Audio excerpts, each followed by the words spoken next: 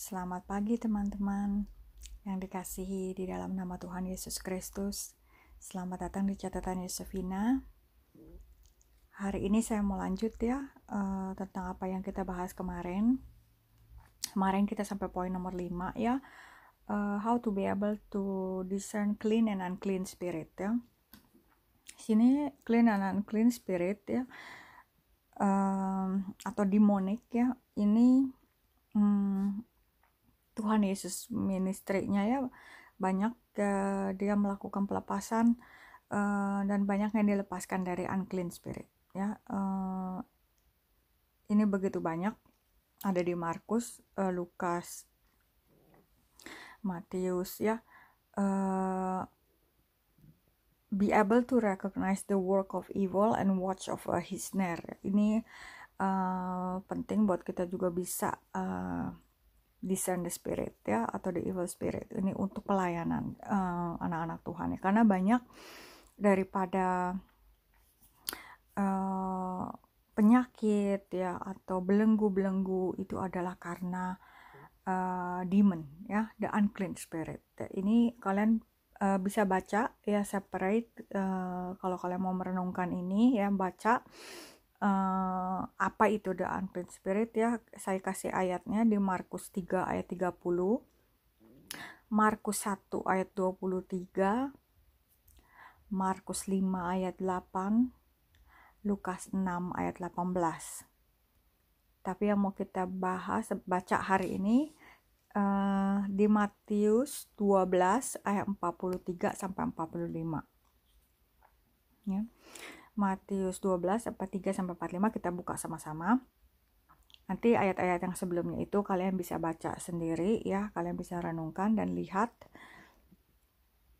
Ayat 43, when an unclean spirit goes out of a man, he goes through dry places, seeking rest and finds none.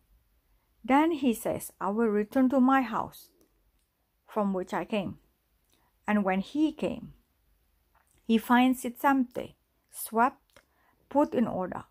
Then he goes and takes with him 7 other spirits more wicked than himself. Then they enter and dwell there. And the last state of that man is worse than the first. So shall it be with this wicked generation. Jadi kita lihat ya, kalau unclean spirit tuh gitu ya, kalau orang sudah dilepaskan atau di deliverance gitu ya, atau sudah mengalami ministry of deliverance, dia udah bersih ya, kita rumahnya udah bersih, empty, swept, put in order ya. Tapi dia nggak berjaga-jaga nih ya, dia tidak isi ya dengan firman Tuhan, dia tidak berjaga-jaga dan dia terpancing lagi ya dengan dosa yang sama.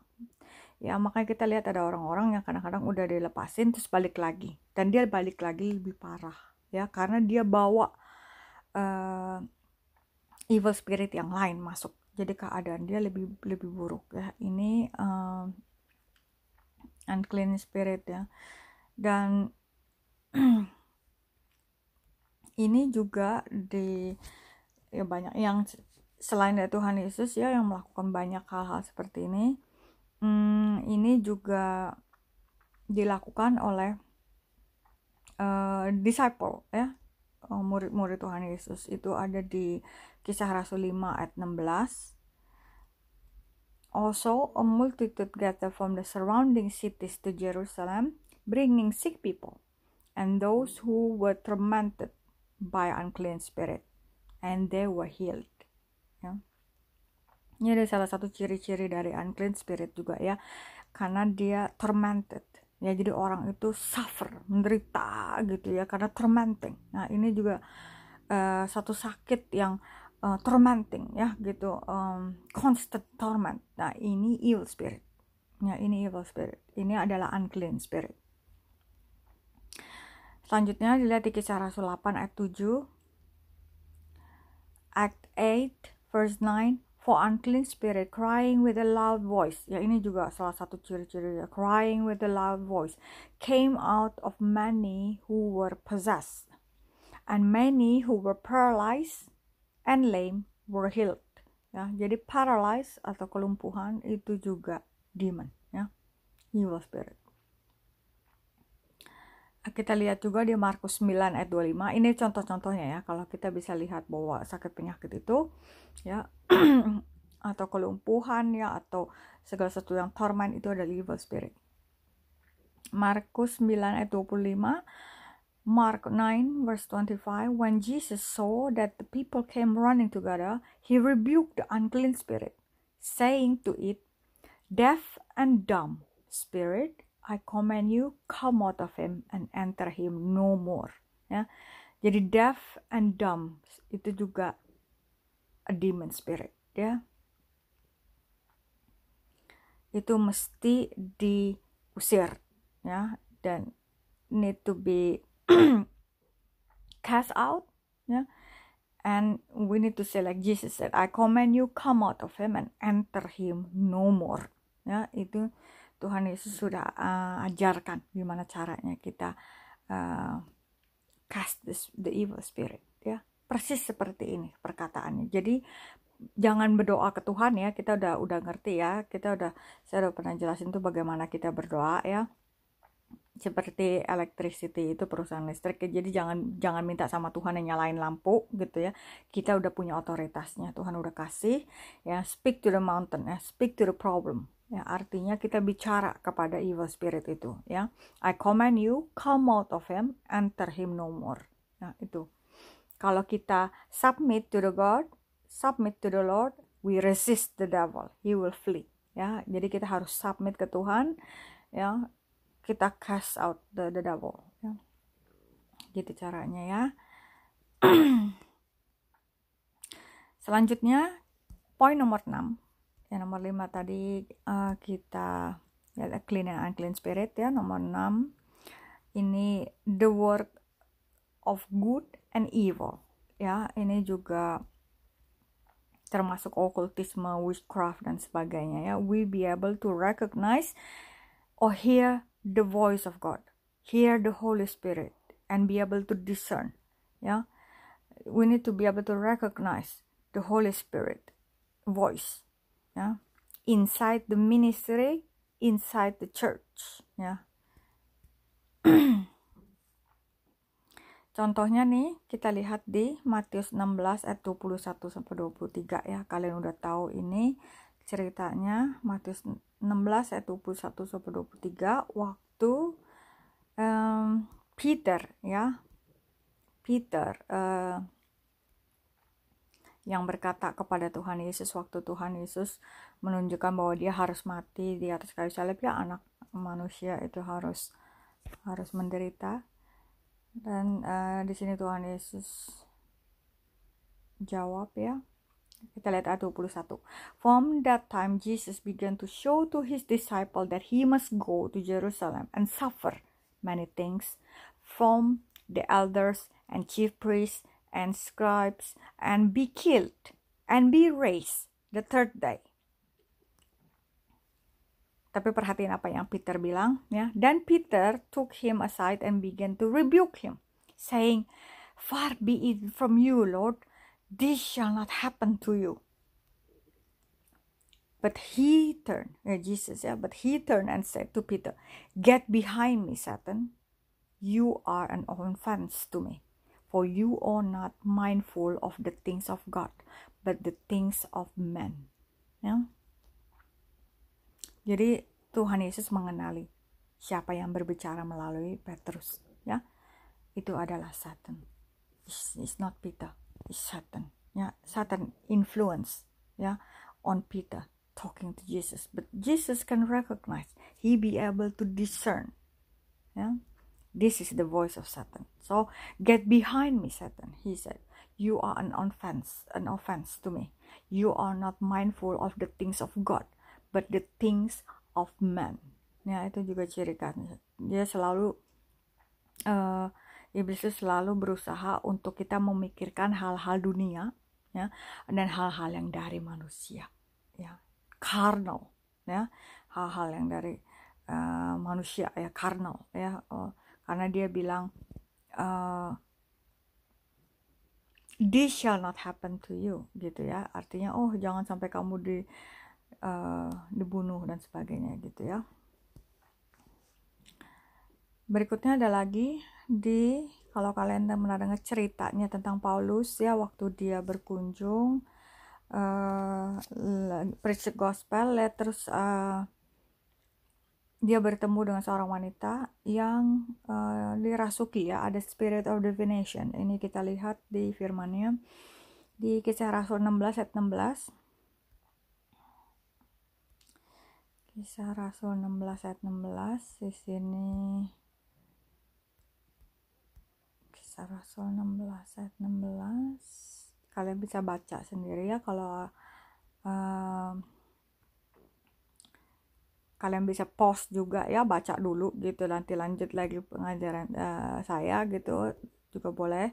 Ini tentang Paulus dan Silas ya, di penjara ya, karena ada, jadi di daerah situ ya banyak orang-orang yang pergi ke fortune teller gitu ya, dan mereka menjadi kaya ya gitu ya, dan roh ini wanita ini terkenal gitu ya, tapi Paulus dan Silas di sini rebuke gitu ya, dan ini yang menyebabkan Paulus dan Silas itu dipenjara gitu ya.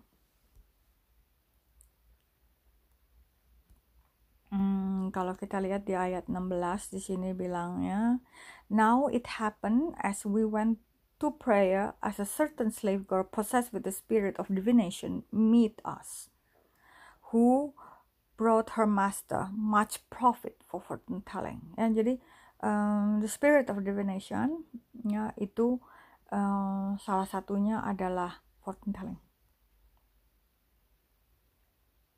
Ya, dan kalau lihat selanjutnya ayat 17, this girl follow Paul and us and cry out, saying, these men are the servant of the Most High God, who proclaim to us the way of salvation.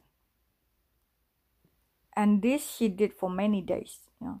But Paul, greatly annoyed, turned and said to the spirit, I command you in the name of Jesus Christ to come out of her. And he came out at the very hour. But when her master saw that their hope and profit was gone, they seized Paul and Silas and dragged them into the marketplace and to the authority. Ya. Jadi spirit of divination ya, itu kebanyakan adalah fortune telling, dan itu selalu menghasilkan profit ya. Kita lihat di sini di mana-mana sekarang ya, orang-orang bisa ngeramal ya, ada shaman, ada witch, ada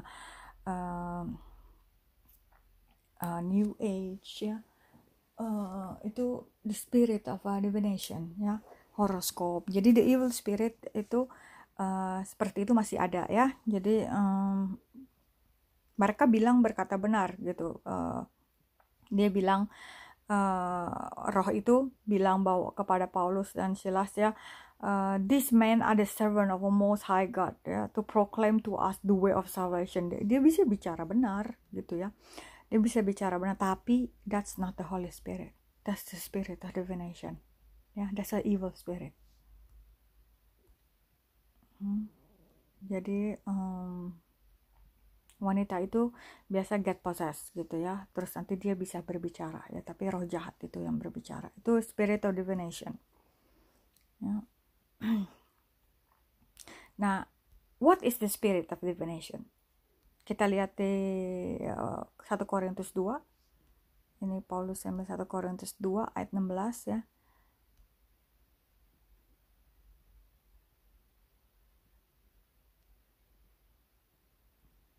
Satu Korintus 2 ayat 12 sampai 16.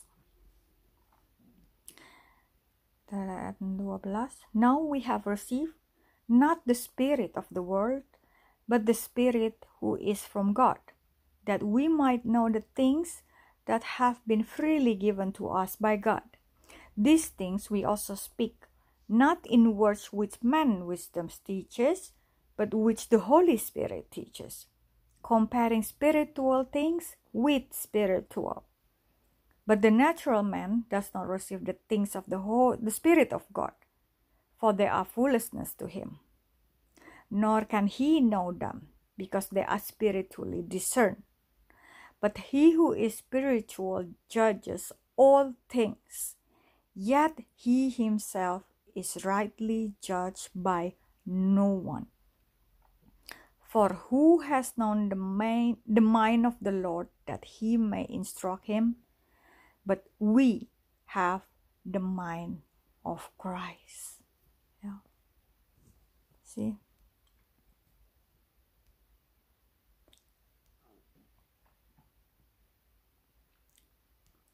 So these things we also speak not in the words of man wisdom teaches, but the Holy Spirit teaches. Yeah. And not the spirit of the world, but the Spirit who is from God. Ya, itu juga garis bawain. Ya.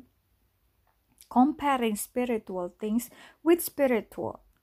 Karena orang-orang yang tidak di dalam roh, ya, tidak di dalam Spirit of God, ya, yang hanya pakai logika, ya, they cannot discern, because this is a foolishness, ya.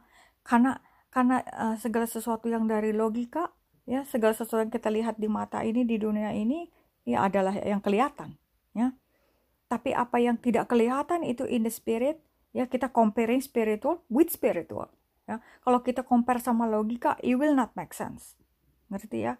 Jadi kalau kita compare yang spiritual terus pakai logika, nggak akan make sense. Karena apa yang di dunia ini nggak kelihatan, ya. Apa yang di spirit itu nggak kelihatan, gitu ya. Apa yang di spirit itu nggak kelihatan di mata kita di dunia ini. Jadi it's foolishness, ya. Itu orang-orang dunia tidak akan bisa mengerti, karena natural man does not receive the things of the Holy Spirit works, ya, or the things of the Spirit of God, ya. Karena itu adalah sebagai suatu kebodohan, ya. Jadi dibilangnya adalah suatu kebodohan, ya, karena apa-apa yang kita lihat di spirit, ya, itu nggak kelihatan di sekarang. Jadi it doesn't make sense, gitu ya. Orang-orang pada bilang begitu, ya, karena mereka nggak bisa pakai indera, ya, karnal, manusia karnal, ya. Kita nggak bisa dicerna pakai otak, ya, nggak bisa dilihat pakai logika, ya, nggak kelihatan juga, nggak bisa masuk ke otak manusia, ya. Tapi di sini Paulus bilang kamu harus compare spiritual things with spiritual. Artinya apa? Roh kita. If you led by the Spirit, ya, then you can compare spiritual things with spiritual. Kamu nggak bisa lihat roh jahat gitu, tapi roh kamu bisa sense, dan roh kamu itu bisa lihat, dan kamu bisa mengerti. You be able to discern. So di sini bilang Roh Kudus yang mengajar. The Holy Spirit teaches, comparing spiritual things with spiritual. Ya, ini yang saya lakukan, ya. Saya mengajar juga, ya. Kita compare spiritual things with spiritual. Apa yang ada di firman Tuhan, yang spiritual things dengan spiritual things, gitu ya. So we need to be a Christian mature, ya, to be able to understand the things in the spirit, ya. Because many don't understand, because these things are in the spirit only. Seperti yang saya bilang, ya, kita harus exercise kita punya senses, ya, itu di Ibrani 5:14, ya. Kita harus exercise the senses, ya, so we will be able to understand or discern both good and evil, ya. Solid food, ya, belongs to those who are full age, ya. Ini, ya, ayatnya di Ibrani 5:14. That is who by the reason use their senses exercise to discern both and evil, ya. Jadi ini untuk Christian mature, ya. Nah, kalau kita udah mengerti hal ini, we understand the devil, ya, or the kingdom, ya, the devil of kingdom, the kingdom of evil, or whatever, ya. It is imitating God's spirit in purpose, ya. What is the purpose? Ya, is to deceive people, to deceive church, ya. And we need to understand that we are in the midst of war, between good and evil, the kingdom of Jesus and the kingdom of Satan. He has been working really hard to deceive many people in this world until now. This is why he uses many kinds of gift of spirit or divine spirit that look like or similar to the Holy Spirit to deceive the church and the world. Therefore Jesus give the Holy Spirit so we be able to discern, so we are equipped. Tuhan bilang kita sudah diberikan juga armor, the armor, the whole armor. Kita baca itu di Efesus 6. Kenapa Tuhan Paulus bilang kita harus being equipped, harus diperlengkapi dengan perlengkapan senjata ini seperti yang tertulis di Efesus 6. This indicates it's always a battlefield. What we are against at, kita buka di Efesus 6 ayat 12. Efesus 6 ayat 12. For we do not wrestle against flesh and blood, but against principalities, against power, against the rulers of the darkness of this age, against spiritual hosts of wickedness in the heavenly places. Jadi pertama apa? Principality, nomor 1. Nomor 2, against powers. Number 3, against rulers and the darkness of this age. Number 4, against spiritual hosts and wickedness in heavenly places. Why Paul mentioned this so detailed? Because it is extremely important for us to be able to discern and recognize. We need to always be aware of. Extremely important. Kita lihat di yang pertama principality. Apa sih maksudnya dari principality? Jadi ini bukan prinsipnya gitu, bukan. Kalau saya lihat di dictionary gitu apa sih sebenarnya artinya gitu principalities gitu Principalities itu atau rulers itu artinya a territory ruled by a prince or princess, authority or government, politician, jurisdiction, educators, guardians. Jadi itu semua itu kalau saya lihat di dictionary nomor 1, a territory rule. Ini bisa by the government, prince or princess gitu Ada seseorang yang punya title gitu punya gelar atau punya title gitu queen atau king atau presiden atau gitu Dan ini berdasarkan area-area tempat Jadi ada governor gitu kan di area-area tempat gitu Ada kelurahan, ada area-area territorial rule Kedua, ini ada position atau authority, ini termasuk ada jurisdiction gitu Ini sovereignty misalnya kayak England gitu punya Commonwealth gitu kan, ada sovereign gitu dia berkuasa di area-area tertentu, ada otoritas atau ada jurisdiction Nah, di dalam Christianity, principalities itu ada saya lihat di artikel yang saya lihat itu the rule and authority di Ephesians yang Paul bilang itu seperti ada semacam a group of angel atau a guardian atau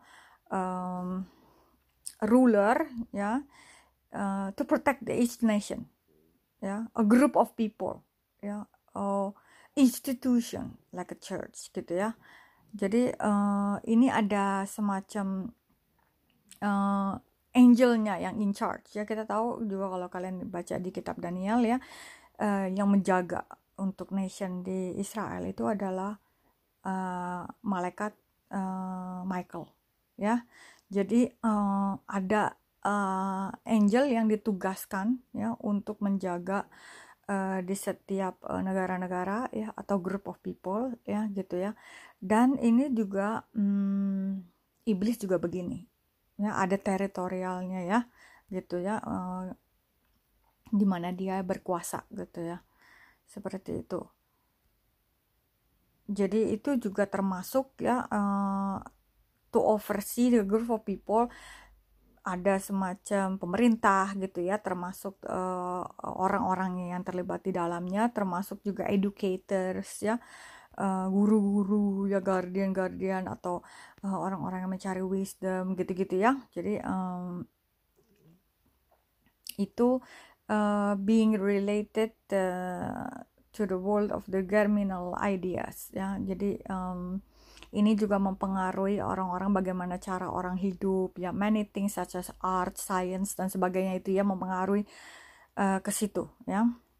Nah, nomor 2 nih Paulus bilang, yang pertama tadi kan principalities, kedua power ya.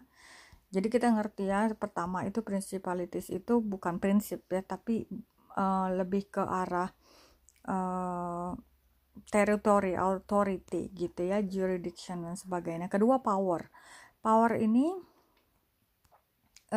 juga ada banyak poin-poinnya ya, seperti kayak seseorang yang punya ability atau capacity to act in particular way, like the power of speech gitu ya, punya influence ya.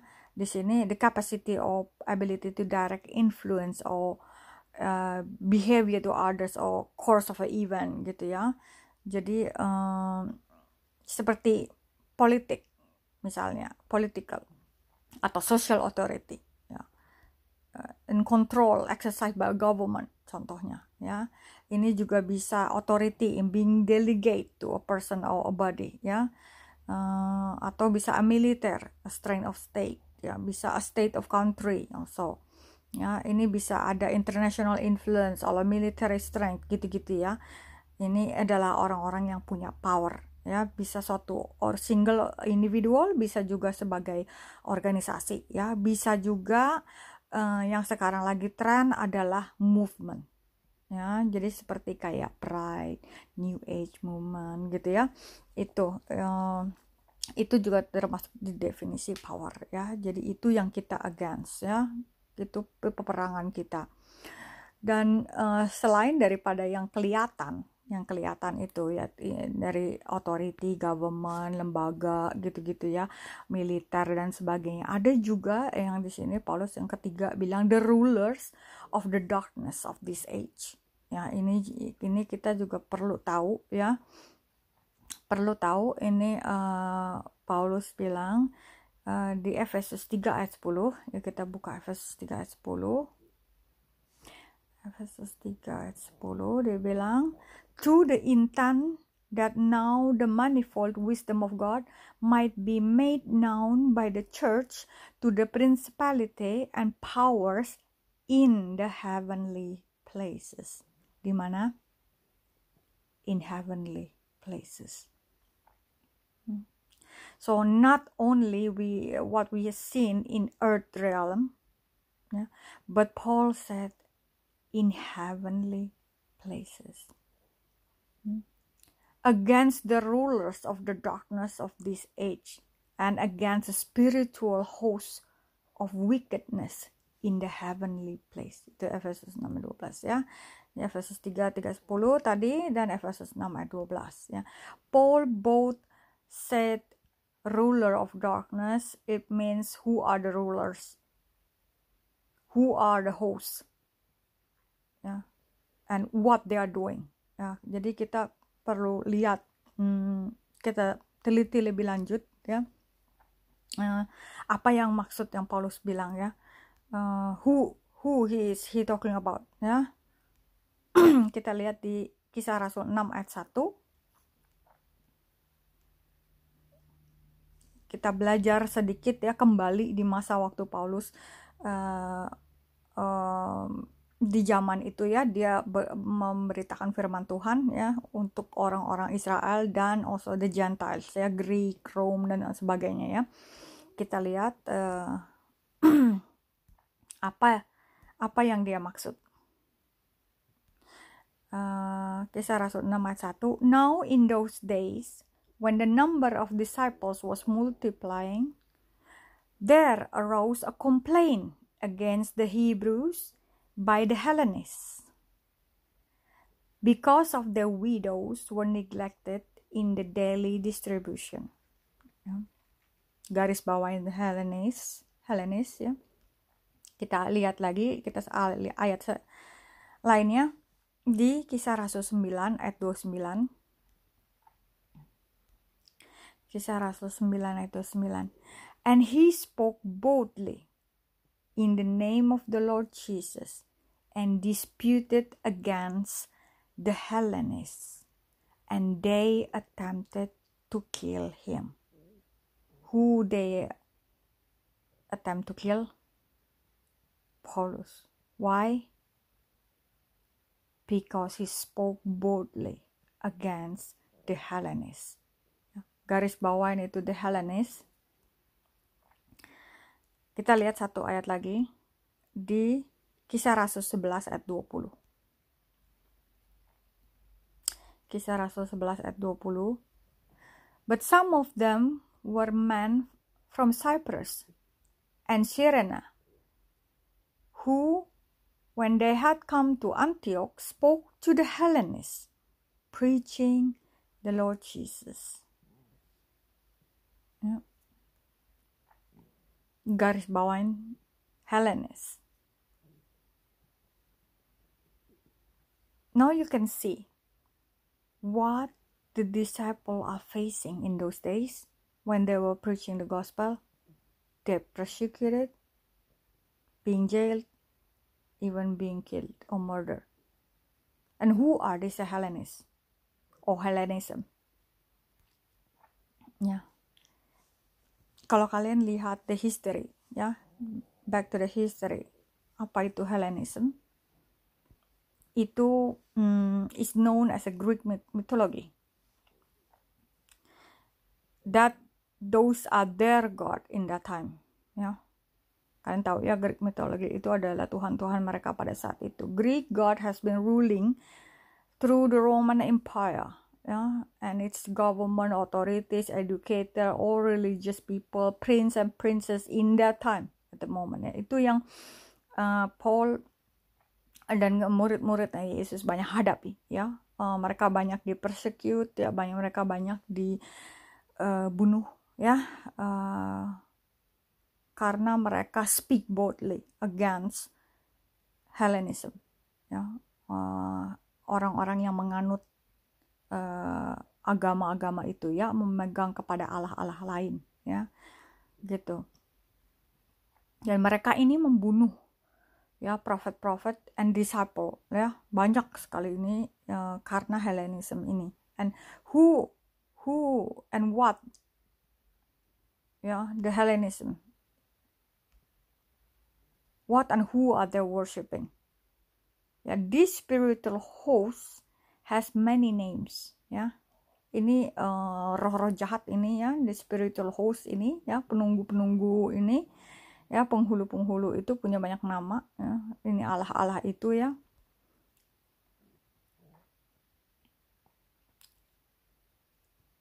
Tapi orangnya tetap sama, ya.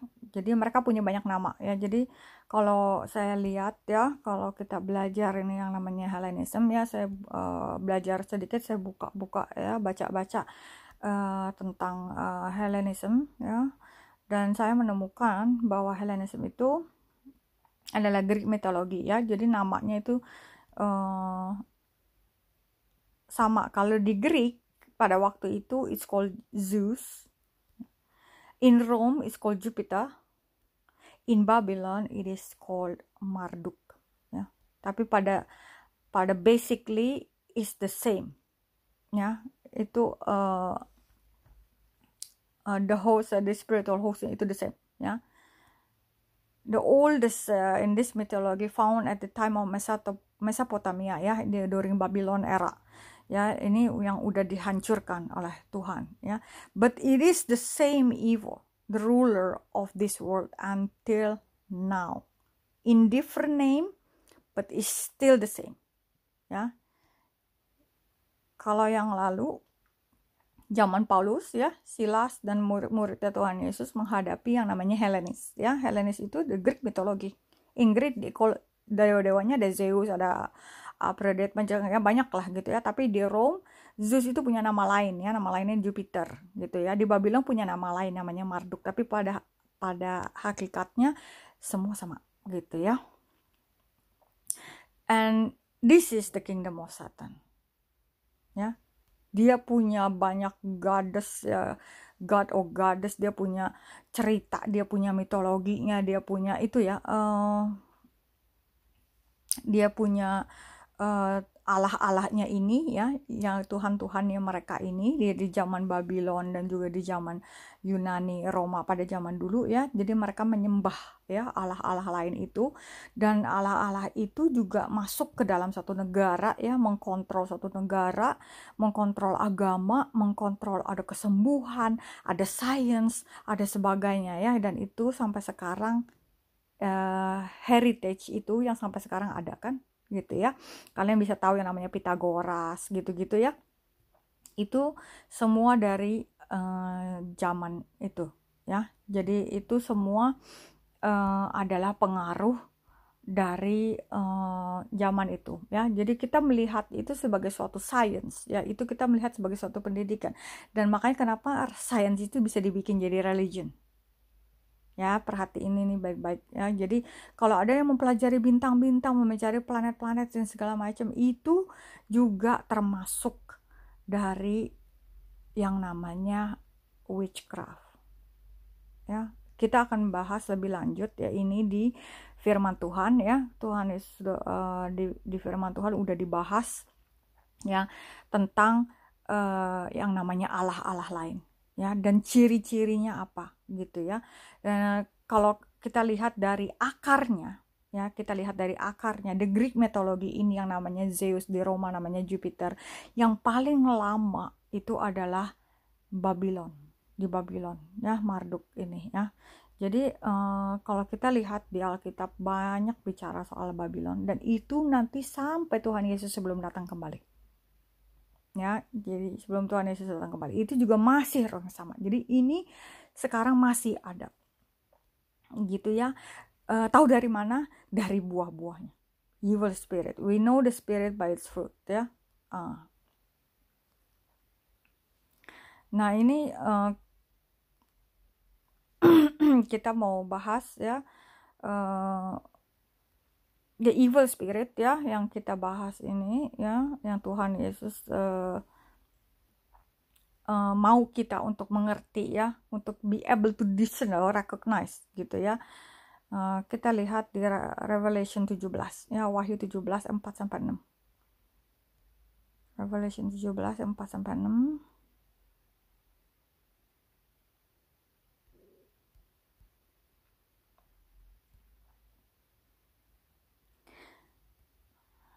Revelation 14 Wahyu 17 4-6.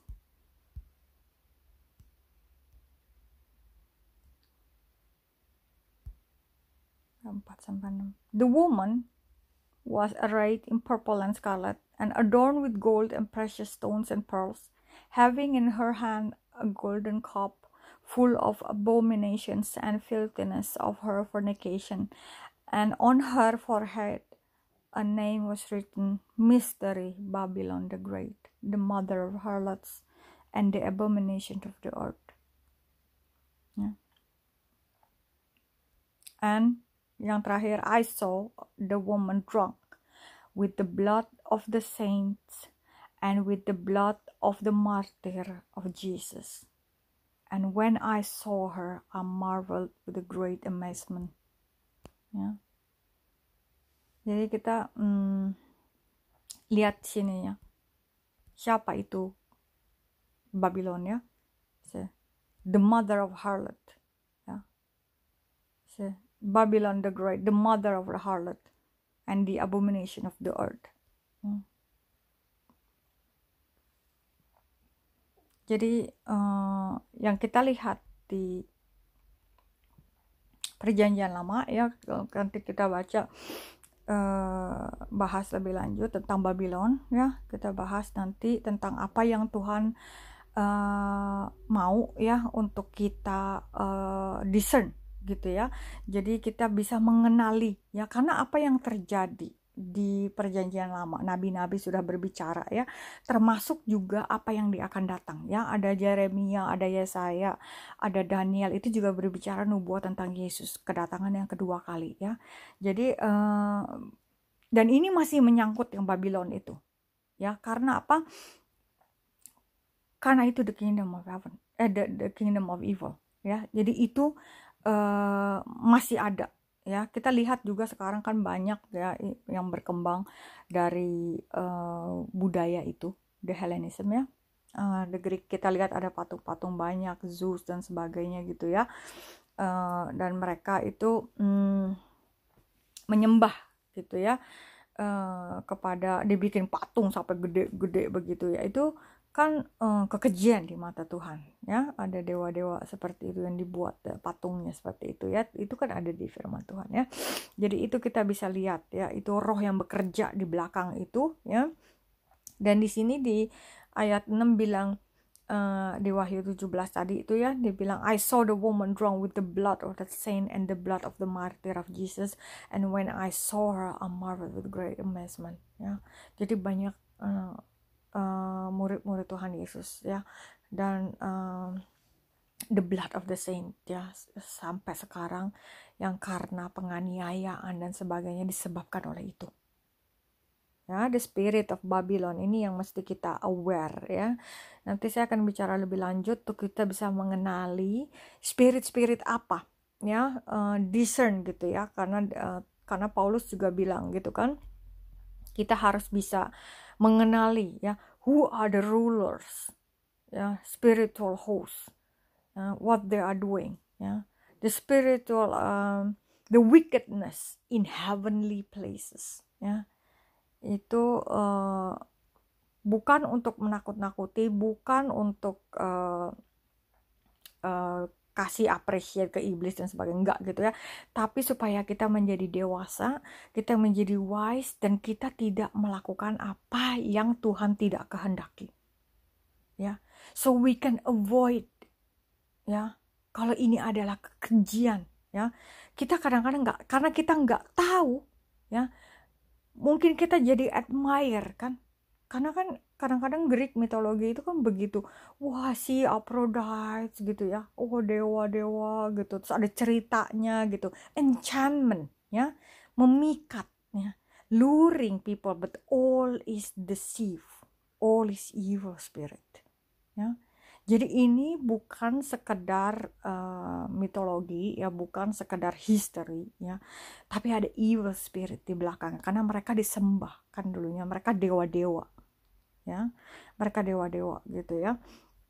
Dan ini spirit nih yang perlu kita waspadai ya, karena kita masih bisa lihat sampai sekarang di mana-mana ya, di mana-mana gitu ya. Jadi ada satu ayat yang menarik ya, di kalau kalian buka Revelation, Wahyu 13 ayat 18. Wahyu 13 ayat 18 ya. Sini bilang, here is wisdom. Let him who has understanding calculate the number of the beast, for it is the number of a man. His number is 666 ya. Tapi yang saya mau emphasize di sini adalah bukan number 666-nya, tapi Tuhan bilang here is wisdom. Let him who has understanding calculate the number of the beast, for it is the number of man. Artinya kita bisa calculate kan? If you have a wisdom, then you know who will be the Antichrist and where is the throne of Satan. I can discuss this one later in the third part probably ya, di part 3 gitu kan, where is the throne of Satan ya, itu ada ayatnya. Tapi sebelumnya kita tutup dulu dengan satu ayat ya, 1 Yohanes 4 ayat 1-3. 1 Yohanes 4 ayat 1 sampai 3. There is a reason why Paulus bilang seperti ini ya. 1 Yohanes 4 ayat 1 sampai 3. Every spirit that confess that Jesus Christ has come in the flesh is of God. And every spirit that does not confess that Jesus Christ has come in the flesh is not of God. And this is the spirit of Antichrist, which you have heard was coming and is now already in the world. See, Paulus udah tahu, ya dia tahu. That spirit sudah pernah didengar, it was coming in the past, but he said is now already in the world. Dari zaman Paulus itu udah ada, ya. Dari zaman Tuhan Yesus itu juga udah ada, sampai sekarang, ya. Jadi kita bisa lihat sampai sekarang itu udah ada, ya, udah ada di sini. Dan sekarang kita udah bisa kenalin siapa itu. Ya, jadi kita bisa perhatiin. Kita bisa perhatiin apa yang terjadi di dunia ini, ya. Kita bisa lihat bagaimana dia kerja. Discern the spirit and you know that is the work of evil. We need to stay away, ya. Ya, so kita harus warn other, ya. Warn the church, ya. Kita warn all sesama kita, brother and sister in the Lord. Kita harus kasih warning, be aware, ya. Kita harus sober, ya. Tuhan bilang kita sober karena kita melihat semuanya saat ini, all wickedness, ya, fortune telling, yang baca bintang, peramal, lawlessness, ya. We recognize the work of the Spirit by its fruit. Dan ini masih terjadi, ya. Di sesi selanjutnya saya akan bahas lebih lanjut mengenai the spirit of Babylon, ya. Who is the descendant of the Babylon? Itu juga masih ada, ya, descendant dan mereka punya legacy, mereka punya ability, dan kita bisa lihat bagaimana Babylon itu, ya, atau nama lainnya itu mungkin Greek, ya, mitologi, ya, the Zeus dan sebagainya yang menarik itu, ya, sekarang ada di dunia ini, ada patungnya di mana-mana, nggak cuma ada di Eropa, ya, tapi juga ada banyak, ya, di masyarakat kita, ya, di dunia ini sampai dengan saat ini. Jadi kita harus bisa untuk discern, ya. Ini yang Tuhan mau, ya. Ini salah satu kita melengkapi tubuh Kristus, ya, supaya kita berkenan, ya, menjadi gereja yang kudus, ya, menjadi anak-anak yang kudus, yang bisa tahu mana yang baik, mana yang jahat, ya. Kita nggak ikut-ikutan gitu, ya, karena dunia ini sudah sampai kepada kebinasaannya, ya. Akan ada a big gap, ya. Kalian tahu nanti kalau udah ada the big gap, ya, seperti harvest, ya. Harvest itu nanti kelihatan mana yang ilalang, mana yang gandum, akan kelihatan, ya. Jadi ada the big separation, dan kalau itu sudah kelihatan jelas the big separation, then the time is near, ya, teman-teman. The time is near kalau kita udah bisa lihat itu. Karena apa? Kita udah banyak melihat orang-orang yang sudah tidak pakai akal sehat, ya. Kita udah lihat banyak wickedness, orang-orang udah nggak make sense, ya. Evilness, ya, the spirit of evilness itu udah merajalela dan lebih parah dan lebih parah dan lebih sering gitu, ya. Dan orang-orang itu sudah jahat luar biasa, ya, dan itu dikontrol oleh the evil spirit, gitu, ya. Mereka bisa langsung lakukan kejahatan, mereka bisa langsung ambil pisau, langsung nusuk orang, seperti itu, ya. Jadi karena evil spirit, gitu, ya. Jadi kita lihat saat ini, ya, anak-anak Tuhan, ya, saya percaya bahwa zaman ini Tuhan akan bangkitkan, ya, nabi-nabi di akhir zaman, ya, gitu. Ada Jeremia, ada Daniel baru, ya, ada Yesaya. Tuhan bicara karena Roh Kudus masih bekerja saat ini, ya. Dan terlebih lagi ya, Roh Kudus juga bekerja. Roh Tuhan akan dicurahkan sampai akhir zaman ini ya. All flesh, semua yang bernafas, yang hidup akan melihat dan mengenal ya. Injil akan diberitakan gitu ya. Roh Kudus, Roh Tuhan akan dicurahkan sebesar-besarnya. Revival banyak ya. Itu gunanya apa? Karena akhirnya sudah mau datang ya. Akhirnya sudah mau datang gitu ya. Jadi kita jadi anak-anak Tuhan, kita harus mengkuduskan diri kita. We purify ourselves ya. Kalau kita menjadi bride, kita harus purify ya. Kita harus tidak menyembah Allah lain gitu ya. Kita udah tahu gitu ya. Jadi mata kita terbuka, kita jauh dari itu. Ya, kita harus bergerak menjauh karena itu kekejian di mata Tuhan ya. Itu kita mendukakan Roh Kudus ya kalau kita masih adore hal-hal yang seperti itu ya, yang segala pekerjaan iblis yang ada di dunia ini dan segala sesuatu yang menarik gitu ya, yang enchantment gitu ya, or witchcraft dan sebagainya gitu ya. Jangan terlibat gitu ya. Kita udah tahu, lebih baik menjauh karena itu kekejian, itu mendukakan Roh Kudus ya.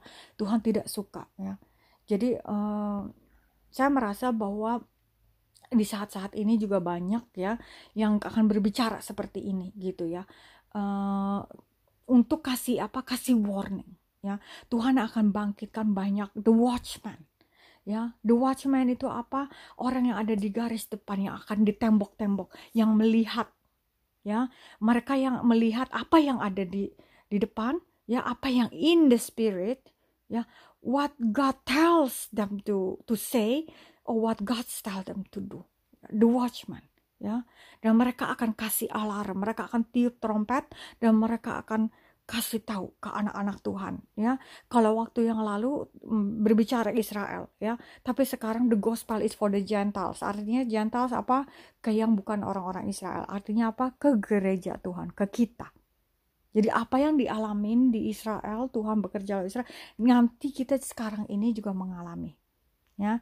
Itu kalian bisa dengar, saya juga nanti akan bagikan ya. Kita ada the two banquet ya, kalau Tuhan bicara soal perjamuan ya. Perjamuan ada dua kan, ada the brunch and the supper gitu ya. Jadi Tuhan udah kasih invitation ya, ini the brunch, makanan sudah siap, panggil undangan sudah disiap, tapi orang-orang yang diundang tidak datang. Artinya itu juga bicara soal Israel ya, yang diundang ya oleh Tuhan tapi mereka tidak datang. Maka undangan itu diberikan kepada orang-orang lain. Siapa? The Gentiles. Itu artinya kita, bangsa-bangsa ya. Dan kita yang sudah dilahirkan dari Roh Kudus ya, kita adalah keturunan Abraham juga ya. Kita adalah orang-orang yang dilahirkan dari Roh Kudus. Kita mau punya warisan yang sama dari Abraham ya. Demikian ini nanti terjadi untuk Gentiles. Jadi kita nih harus be aware ya. Kita harus buka mata kita, be sober gitu. Jangan terpikat ya dengan apa yang dunia ini tawarkan gitu ya. So it's important that we have the ability to be able to discern ya. Itu yang saya mau sampaikan di sini. Nanti kita bisa bahas lebih lanjut ya tentang Babylon ya, the spirit of Babylon, and where is the Satan throne ya. Demikian teman-teman, selamat melanjutkan aktivitas. God is be with you, Jesus is be with you. He is always a good God.